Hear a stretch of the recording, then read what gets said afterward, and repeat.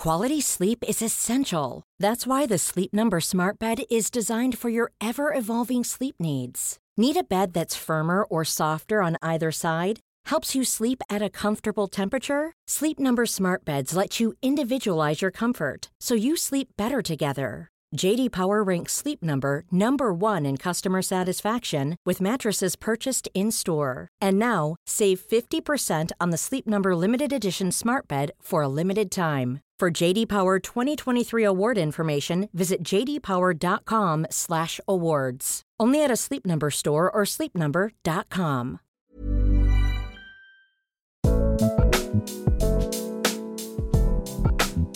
Hello and welcome to Changes. My name is Annie McManus. Oh, we've got such an exciting episode for you this week.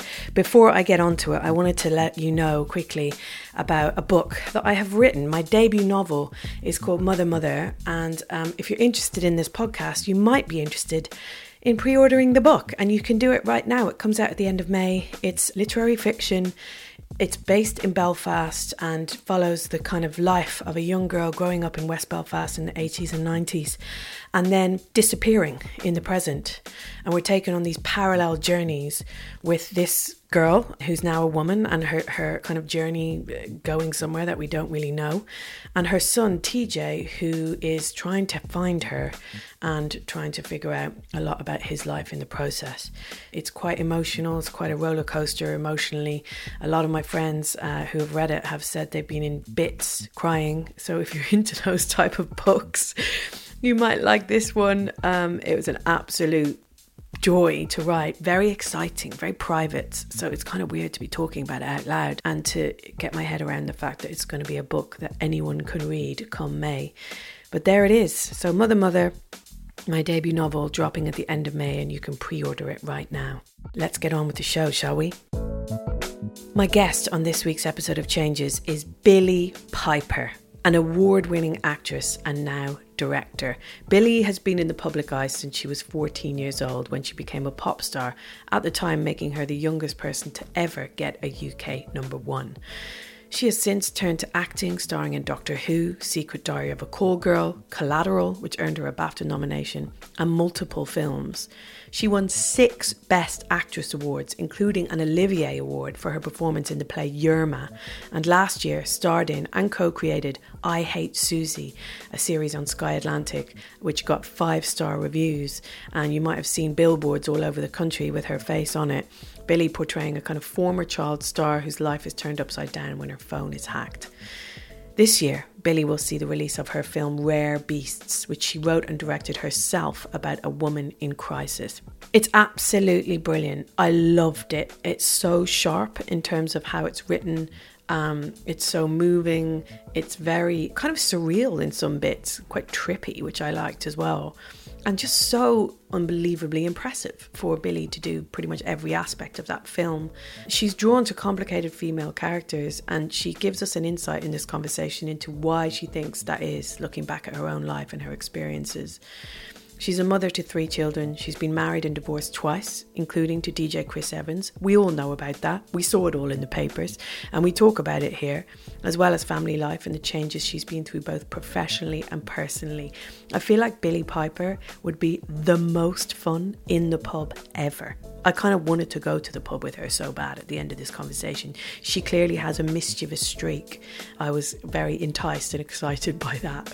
So yeah, let's hear her now in conversation with me just a week ago. Enter the podcast, Billie Piper. Billie, hello. Hi. Yes.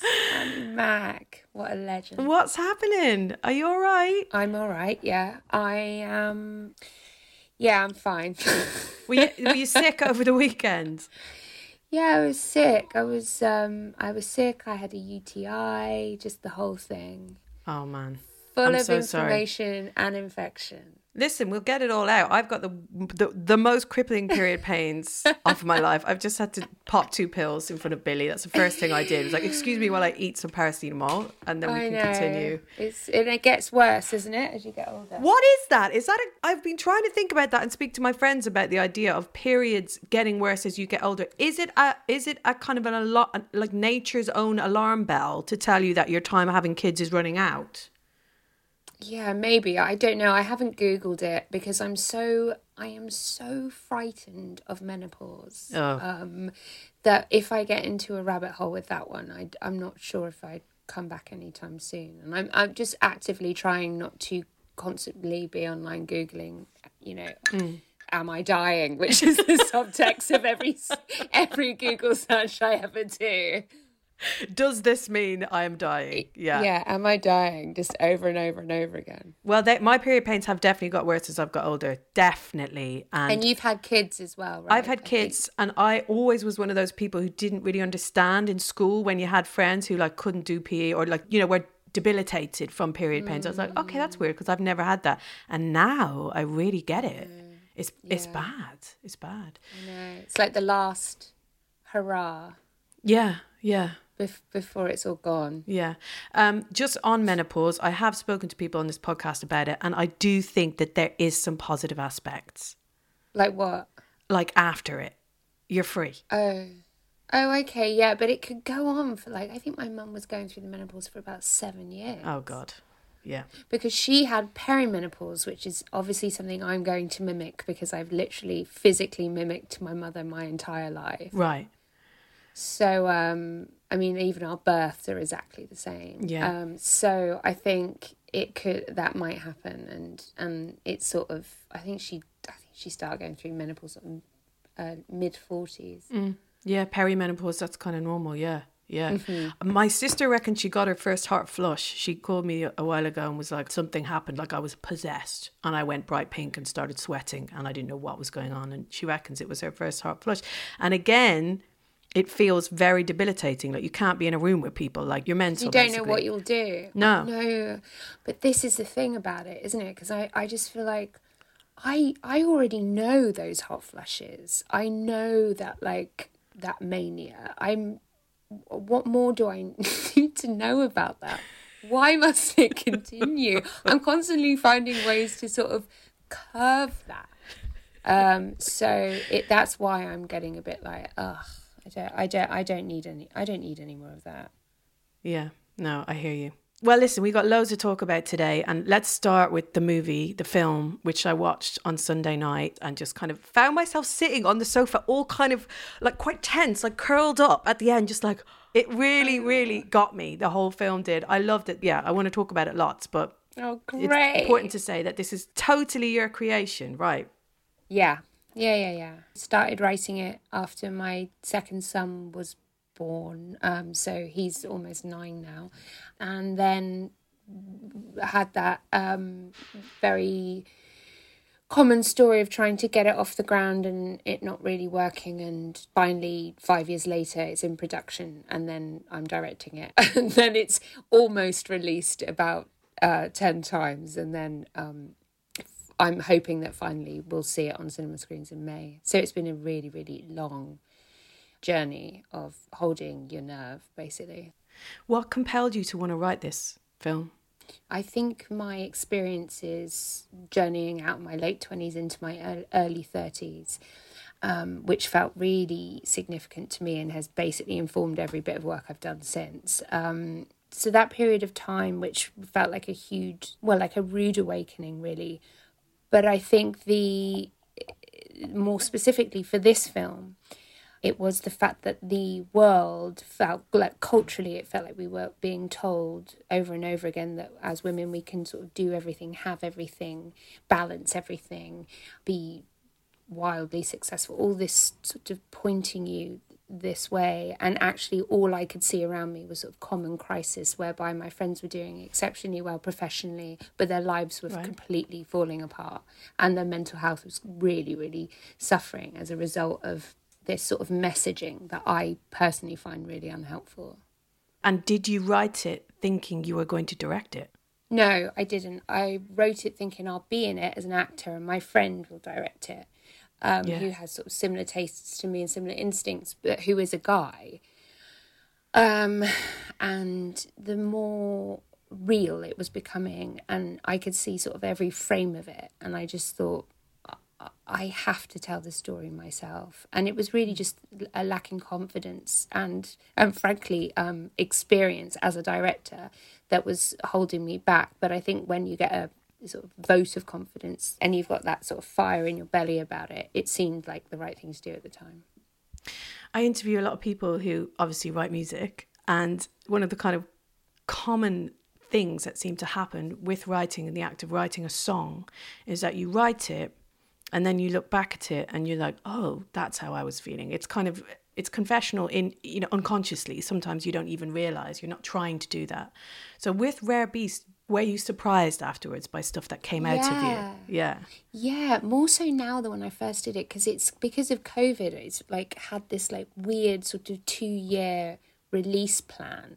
And it's when I look back at it now, it says something very different to me. Whereas at the time, it felt like a story about a very dysfunctional relationship and how we survive our parents' relationship and how they've sort of framed relationships and how much of a struggle it is to then take this sort of more modern route. But actually now when I reflect on the film, I feel like, God, but this is very much about oppression and mental health. And it feels like a sort of more about a one-woman story than it does about, you know, or the sort of anti-rom-com genre banter that people want to give it because it makes it easier for people to receive, I guess. Actually, it really is just about what it costs to be a woman, I think.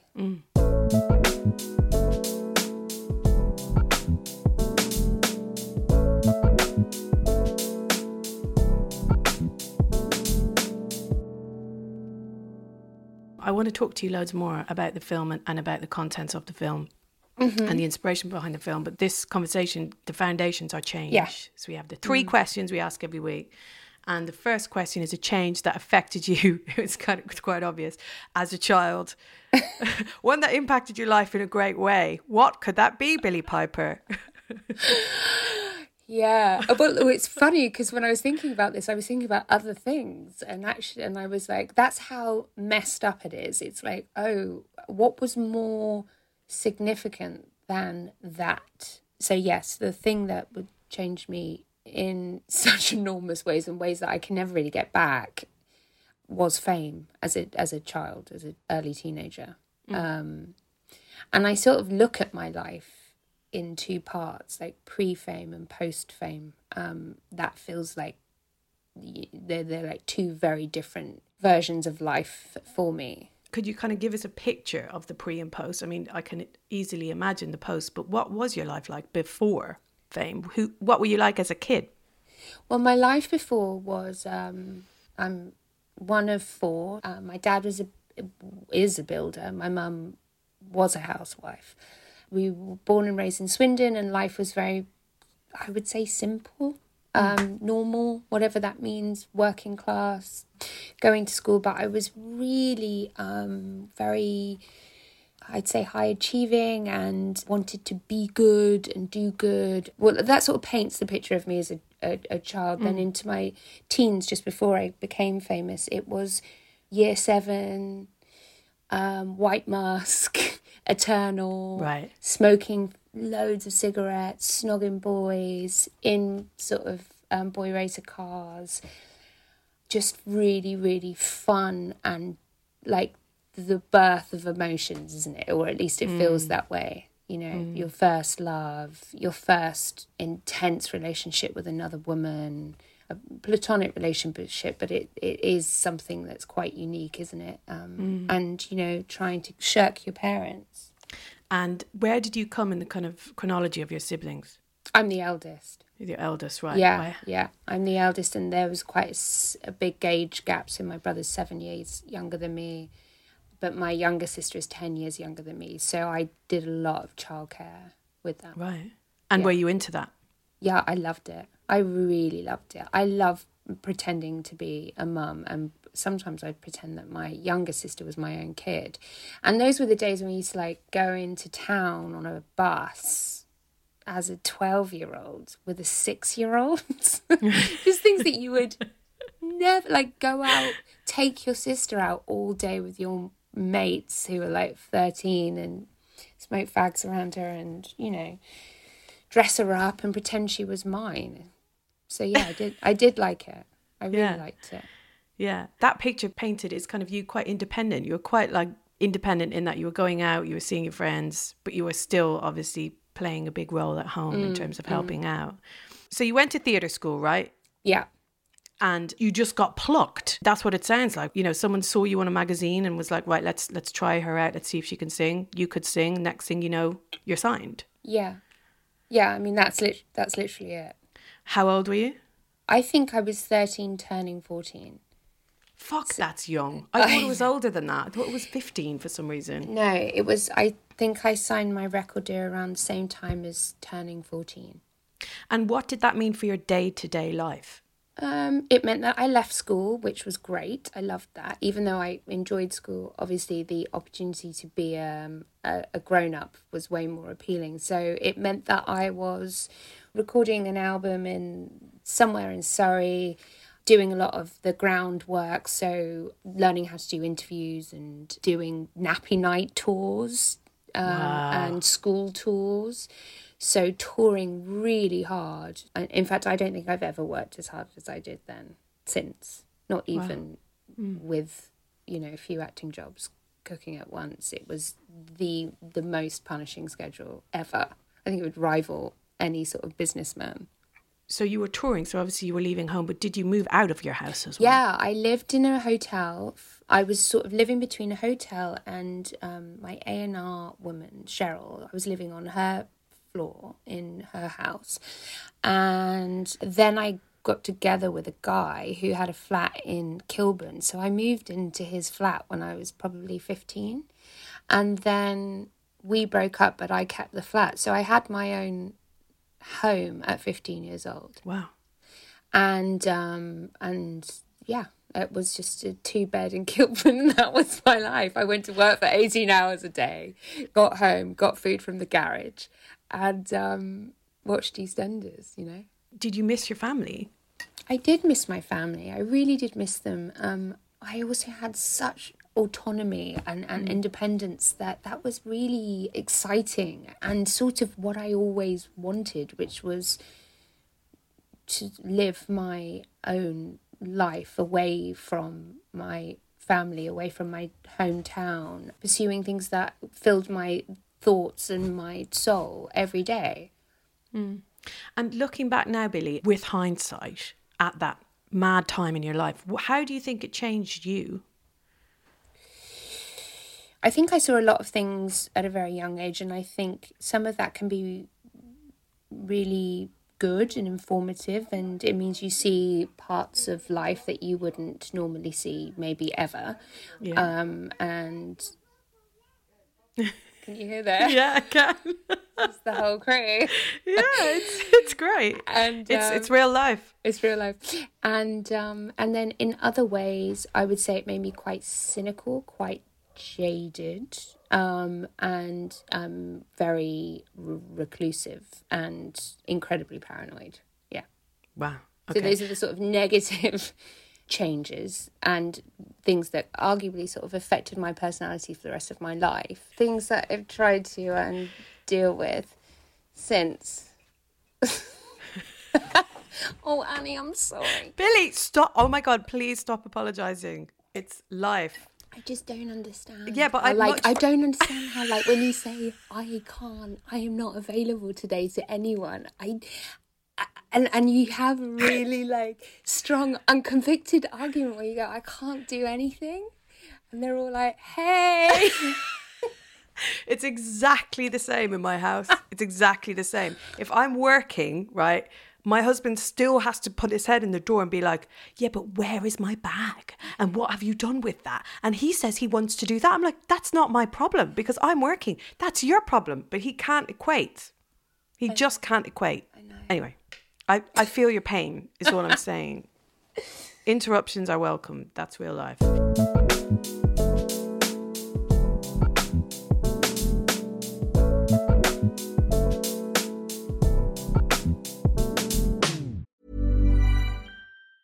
When you're ready to pop the question, the last thing you want to do is second-guess the ring. At BlueNile.com, you can design a one-of-a-kind ring with the ease and convenience of shopping online. Choose your diamond and setting. When you find the one, you'll get it delivered right to your door. Go to BlueNile.com and use promo code LISTEN to get $50 off your purchase of $500 or more. That's code LISTEN at BlueNile.com for $50 off your purchase. BlueNile.com, code LISTEN. Quality sleep is essential. That's why the Sleep Number Smart Bed is designed for your ever-evolving sleep needs. Need a bed that's firmer or softer on either side? Helps you sleep at a comfortable temperature? Sleep Number Smart Beds let you individualize your comfort, so you sleep better together. J.D. Power ranks Sleep Number number 1 in customer satisfaction with mattresses purchased in-store. And now, save 50% on the Sleep Number Limited Edition Smart Bed for a limited time. For J.D. Power 2023 award information, visit jdpower.com/awards. Only at a Sleep Number store or sleepnumber.com. It's got to be said for those listening, like that was like record breaking, you know, the statistics in terms of like how young you were when you had your number one, all of that business. It was really an anomaly. It was extraordinary at the time and still, I suppose. You know, fair dues to you for coming out of it grounded and normal and fully functioning, basically. Yeah. Well done, because that's an achievement. It is. I guess it is. I mean, look, I've had my moments. I just watched that Britney Spears documentary the other day, and I just thought, oh my God, it's so easy to not come out of that at all. And why anyone is surprised she is the way she is, or although everyone's obviously completely surprised by the conservatorship, like that's obviously completely mental and awful. But imagining that anyone could come out of that experience well is sort of shocking to me. I mean, I had it on a very sort of, I would say, a small scale, even though I had a big success in the UK. Like, her success was worldwide, you know. It's a totally different level of fame. But anyway, yeah, it is. I'm really. I think about it a lot, and I reflect on it a lot, and I think I've met some really good people along the way who have been sort of integral in terms of my getting through or over things. So you actively walked away from that career. Yeah. And can you talk me through that decision and how you managed to do that? Because again, as a young person, that must have been hard with adults all around you encouraging you to stay in. Yeah. In terms of in your label. Yeah. I think it's a combination of things. I think at 18, I was so angry and so exhausted and burnt out, and so there was this real streak of rebellion. So it was a bit like, fuck you to everyone. And I felt quite uncompromising about that in a way that it's a certain type of late teen, early 20s energy that sort of then can carry on. But I also had met and been in a relationship with Chris Evans at that age, and he was someone who knew the industry, who knew the world, who knew how important it was for me to have some semblance of normal life, even though our life was completely wild in comparison to other people's lives. Yes, we had the means to be quite wild, but also I felt like I was living out a lot of my uni years or something, because we spent a great deal of time traveling and drinking and meeting people that I wouldn't have had access to otherwise, because also I'd become so reclusive before I met him. So it felt like, for me, a very healing time, although the world looked upon it as a very reckless time, which is so ironic, isn't it? It's crazy to think that when I was at my happiest as a teen, everyone thought I was at my saddest. Yeah, there's talking about that, being happy and just being able to be yourself without being fully groomed and fully made up and that kind of like presentable in the world of the media. It's similar to Britney. Like absolutely. She dressed down. She wanted to look like how she wanted, and she got crucified for that. Did you feel some of that? Yeah, because I'd only known like my life as being sort of groomed and spending hours and hours a day in hair and makeup. That wasn't the issue, really. The issue was the projection, the image that everyone wanted to project, which was one of, I'm a good girl, I'm clean, I take my life seriously, I am there to inspire young girls.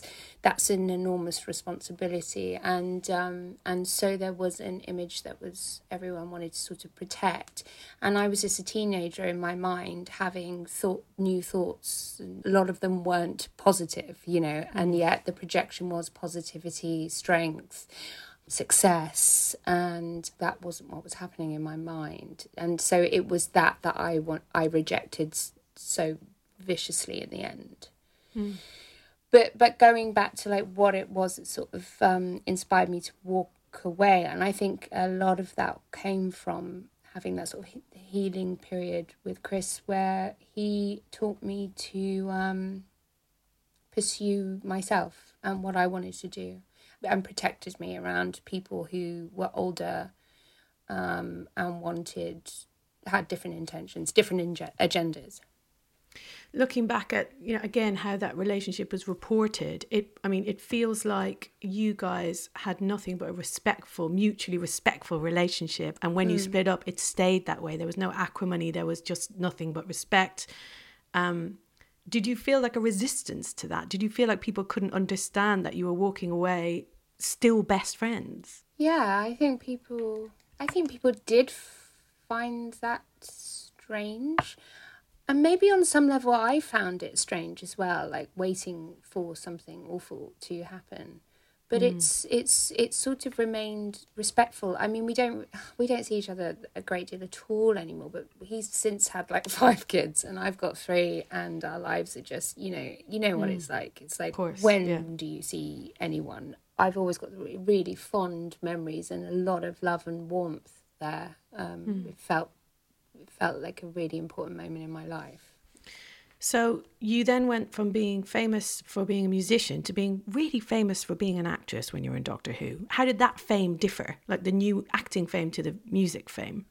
Well, I felt like I was less of a charlatan because I was doing something that I really had trained in and studied as a child, and it was the reason I went to theatre school, and it was what I ultimately wanted to do. That felt way more satisfying. It was really good for the first year, and then I did Doctor Who, which was obviously brilliant and has changed my life only for the better. But at that period of time of being in Doctor Who, the fame was sort of reminded me a lot of the fame of being a pop star, and then that feeling became uncomfortable, and I wanted to flee again. Yeah. How did being a mother change you? It's been the biggest, the most affecting change I think I'll ever experience, ever. And yeah, nothing touches it at all for me. Other people might feel quite differently, but for me it's like I was emotionally asleep for 20 years. Wow. And now I'm sort of wide awake for all of it. For me, so much of like my experience as a child or my own issues weren't recognizable to me at all until I had kids, and then it was like such an unbelievable trigger. It felt like another sort of rude awakening, and a journey back into my childhood and recognizing things about myself that I had no real conscious idea about. That's been my journey with it. Was that a difficult process, or was that something you welcomed at the time? I think I'm still going through it because I've got 3 children. I've got a 12-year-old boy, an 8-year-old boy and a 2-year-old girl. And I'm going through it on a completely different level with my daughter because she's female, and I think it's somehow drawing me closer to myself, actually, and things that I can't take care of in myself. When I imagine myself as a child, as I remember myself, I do a fuckload of therapy. So they're one of the things that you do in the therapy that I do is that you go into your inner child and you soothe your inner child. And it's something I've always struggled with because it's so cringy for me, and it also reminds me so much of acting that it's just like, hang on, right. am I actually tapping into these emotions, or do I feel like there's a sort of performance element to this that is not what I need right now? So I've already really struggled with it, struggled with taking care of my little person self in certain moments of my life where somebody should have been doing that. And then I've had a daughter. Now I've had a daughter, and it's just it's like a direct line to my younger self. Wow. And I think that's largely good, but I think there's some parts of it that are a bit like, oh, is she aware of how meaningful this is to me in ways that aren't just about her? You know what I mean? Is she aware of the responsibility she has? I mean, in so many aspects of her life as well, because of she has brought so much joy into our family and has sort of pieced us all together in a really beautiful way. She's not really aware of that, you know what I mean? So it's like she's become this really big thing to us all. And that's really lovely, but it's also a lot of pressure that she's completely unaware of and we'll have to keep an eye on. We will responsibly have to keep an eye on. So, I'm definitely on a new journey with that, having just had a daughter.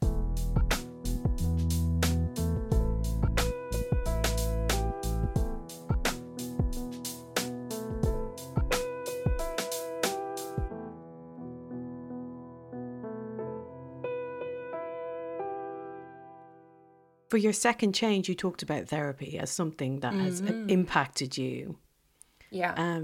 Talk to me a little bit more about that, if you don't mind, just your journey about starting it and how it's changed you. So I did a bit when I was 16, I think. I developed quite a bad eating disorder for a couple of years, and my mum took me to our local therapist in Swindon, a GP therapist or whatever, and I just rejected it. I thought it was ridiculous, and I hated it. I did one session and then scoffed at it, and then continued battling with my eating disorder for the next 15 years. But then in my early 30s, which felt, as I said before, it felt like a very important time in my life, I became quite physically ill, and lots of things were happening in my life that were, I couldn't not take stock of it. I couldn't not look back and think, okay, these are sort of unhelpful patterns of behaviour, or this is something that keeps coming up, or why do I feel so strung out or anxious, I guess, all the time, so adrenalized all the time. What is it? And then I started getting twice a week therapy and doing big workshops and doing sort of outpatient stuff with the eating disorder. So I did a load of it. Now I'm sort of in the once a week world. But look, some of it has been really, most of it I would say, largely as an experience, it's really, really benefited my life. And some of it's really hard. And some of it I wish I'd never really got into. There's still that sort of stigma around being that therapy person, the person who goes, you should get therapy, or hey, why don't you try therapy, or even talking openly about it. I still feel a bit there's certainly stoicism that runs through the core of our family, and there's not a lot of space for that in theory, but until they see one of their kids on their knees, and then it's let's get them into a therapist. It takes a complete breakdown for people to sort of take it seriously. And then they're all, you know, all guns. Mentioning your eating disorder, I watched an interview that you did on Parkinson when you were super young. I don't know, I think it was 2005 or something like that. I think you've done 2 and it was maybe your first one. But you had to really explain to him about anorexia and the motivations behind it. And he was asking these questions that made me want to shout at the television and be like, A, why are you expected at that age to sit on national television and have to break down your eating disorder to anyone? And you know, times have changed since then. I don't think you would be asked to do that. Yeah. God. But and also your divorce and like everything. No. It was that you had to, it was just expected of you. And then another thing he said, which did my head in, was he talked about marriage. He was like, so will you get married again? You're divorced already and you're only 25 or something. And I was like, oh my God, who cares if she gets married again or not?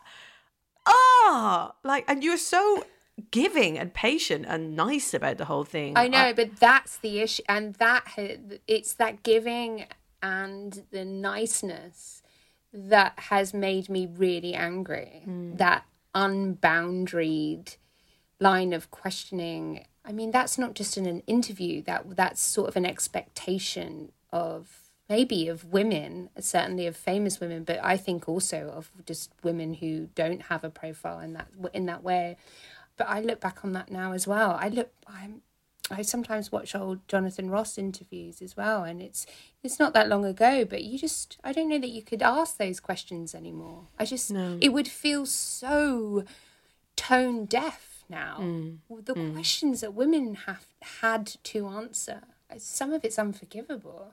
And I think it's fed very much into, for me, it's fed into my work a lot, that sort of unbelievable frustration and axe to grind about how available we have to be all the fucking time. A lot of your roles that you play, the ones that you've written and the ones that you've chosen, involve women who are just going through a lot, like fucking so intense, be it like, you know, mental health problems or just, you know, just going through trauma of various kinds or just kind of an unraveling of sorts. Why are you drawn to those roles, do you think? And why do you feel like the need to create those roles? Because I think people need to see it authentically. A lot with sort of female characters in drama or historically or whatever. It's like, anyone who's had a sort of willful moment in their life is chalked up to being mad or a slut or unwell or whatever. And I think it's really important that, like, moving forwards, we talk about why those things happen and how it ends there. And also that it's okay. Like, it's totally fine. Of course, these experiences in your life are absolutely maddening. It feels like a responsibility of mine. But also I'm more interested in it. I've only ever seen that stuff in my life. I haven't seen, in my childhood, I haven't seen a woman really nailing it. I haven't. I've seen them doing their best given their circumstances, and it's cost them more than it's cost any other fucker. And they're funnier because of it, they're more interesting because of it, but it's also it's cost them years of their life just living. And I want to talk about that creatively and give it a bit more context, you know. It's more satisfying for me, I think. After watching Rare Beast, that's when I watched some of the Parkinson interviews, and it struck me, one of the things that you say to Michael Parkinson is that you're a hopeless romantic. And this came just at the end of the film, of my favourite line in the film. You were such a ray of light when I met you and I just stole from you every day. Well, that's marriage. And then a little bit further, every day I spent with you, a little piece of me died. It's called a relationship. Like, so the opposite of being a hopeless romantic. Like, there is romance, I thought, in Rare Beast. Like, the mum and dad characters, like this kind of brutal honesty at the end and this kind of need to be near this husband in her deathbed. I know. It's fucking heart-wrenching and so utterly romantic, I thought. Yeah, I'm so drawn to romance, but I think I'm drawn to it, and then I enjoy the sort of chaos of it and the inevitable sadness that comes with a lot of it. Not all of it, but the fact that that can sort of completely pull each other apart until you're left like a husk of your former self, and what that means and what that takes just to get to the end of it. Yeah, I mean, I've seen people behave so appallingly in relationships and in the face of rejection, which is something that the film talks a lot about. Is how certainly how men behave in the face of rejection, and yet sometimes, if you've shared a great deal of your life with someone, you want them there with you at the end. Not always, but sometimes, and it's just one of those sort of hopeless, sad, dark truths. Are you still a hopeless romantic? I can't watch that Parkinson interview. I just look at that thing. Actually, I found my because I used to keep journals all the time, and I found my diary the other day, and I was reading back at it at a similar time in my life, and I just found it so hard to read. I find it like I don't know which version of me is more true. I look back and I think, God, I just don't even recognize that person. It feels so far away from what's happened since and where I'm at personally. It just feels like, oh God, I just look going, oh, you're so shiny and like you like everything. But I think it's a very like instinctive thing. It's so cringy, the idea of reading your diary when you're a teenager. Like I've done the same, and you can't not cringe. Oh, good. Oh no, that's very normal. But it does make sense why you would create the art that you do now, which is just so full of flawed people and kind of pushing the boundaries of society's norms of what people are supposed to think and feel and behave like, you know? Yeah. And I would say, like I've said this before, I mean, some people watch this film and they're like, oh my God, they're so awful to each other. Like, it feels just unnecessarily coarse. But I don't know, like for me, I've grown up in a family where people can be fucking ruthless with each other. You know what I mean? Yeah. And especially if they're told no or rejected. I know that world a bit. So, yeah, I don't know. Like, well, it's. I think the film will be maybe a bit divisive on some level, and I'm not sure how men will receive it. Quite a lot of guys that I've shown it to don't like it, surprisingly. Right. I've definitely got a lot to say in these years of my life, and not all of it is palatable, and it's certainly not shiny. How do you want it to make women to feel? I just hope that if you have experienced those feelings or thoughts, then I just hope it's a relief on some level. I think that's always what I want with anything I do, is that someone can relate to it and that they get a sense of relief from that, and that they enjoy seeing parts of their life reflected back at them. And that they don't have to feel guilty and shameful about having a wild streak and being a mother at the school gates. You know what I mean? Those two different worlds that people don't like to imagine coexisting because you're a mother, which is a professional woman who also wants to bake bread for her husband. You know what I mean? Like, you can be all of those things. Yeah, I mean, at the end as well, when there's a kind of reckoning of sorts, and you say, you have this confession of wanting a man, and like at the end of the day, the message is in there in the film that it's not totally anti-men, the film at all. Essentially you do want a man. Yeah, I think that comes a lot from conversations I was having with my friends at the time. One of my mates couldn't confess to having no ambition and just wanting to be at home taking care of her kids. And then one of my sort of the feminist friend, although we're all sort of feminists, but you know what I mean, the one that was slightly more loud about it, saying, I'm doing all these things that I want to do and doing them really well and going to well and being professional and that's going great. But I'm also going home and I have no time for any relationship and I'm really fucking lonely and I would love to have a big hug with a man in my bed and feel safe. Yeah. And it's just another thing that we all fear saying. Yeah. To say out loud, isn't that mad? Isn't it mad? Like, it's just the role and the perception of women is changing so quickly. Well, it could be quicker, but it's changing quickly, and it's kind of like, it's all in flux, isn't it? You know, in terms of what women can be. Yeah, absolutely. Last question. What change would you like to affect in yourself or the world around you moving forwards?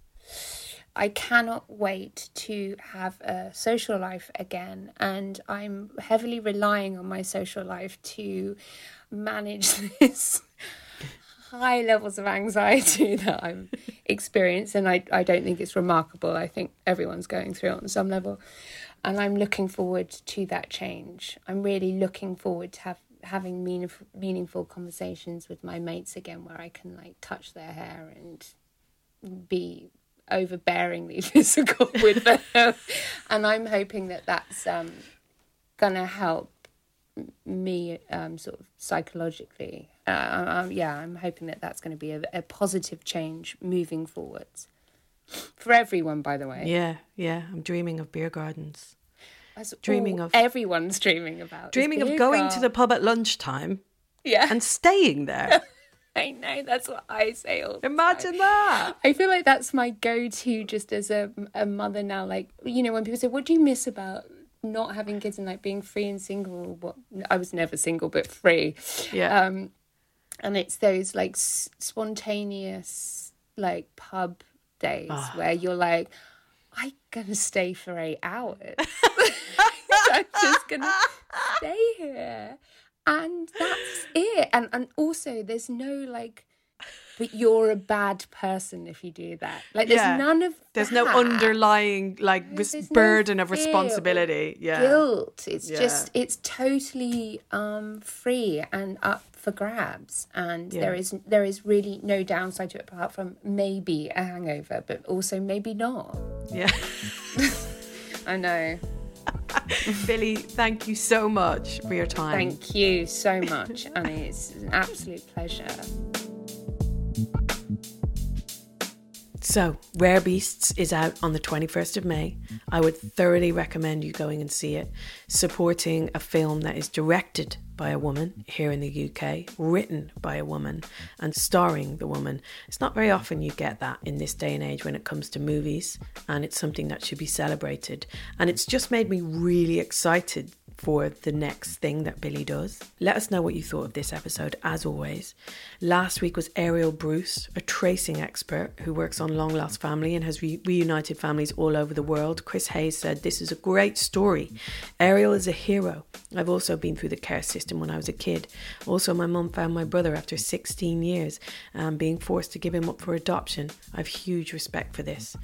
Yeah, it felt like a very important story for Ariel to tell. And I just love finding out about these hugely niche careers and kind of opening up people's awareness to the fact that there's things out there that you can do that you maybe never even dreamed of doing.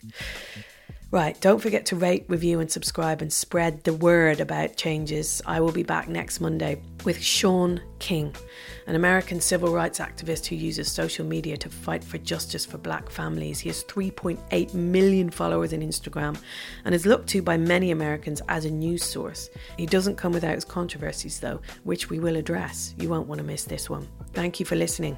This episode was produced by Louise Mason with research from Layla Simone Springer through Rethink Audio. See you next time.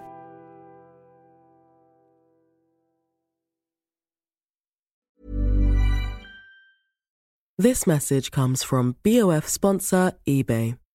You'll know real when you get it. It'll say eBay Authenticity Guarantee. And you'll feel it. Maybe it's a head-turning handbag, a watch that says it all, jewelry that makes you look like the gem, or sneakers and streetwear so fresh every step feels fly. eBay gets it. So look for the blue check mark next to that thing you love. And be confident that every inch, stitch, sole, and logo is checked by experts. With eBay Authenticity Guarantee, you can trust that feeling of real is always in reach. Ensure your next purchase is the real deal. Visit ebay.com for terms.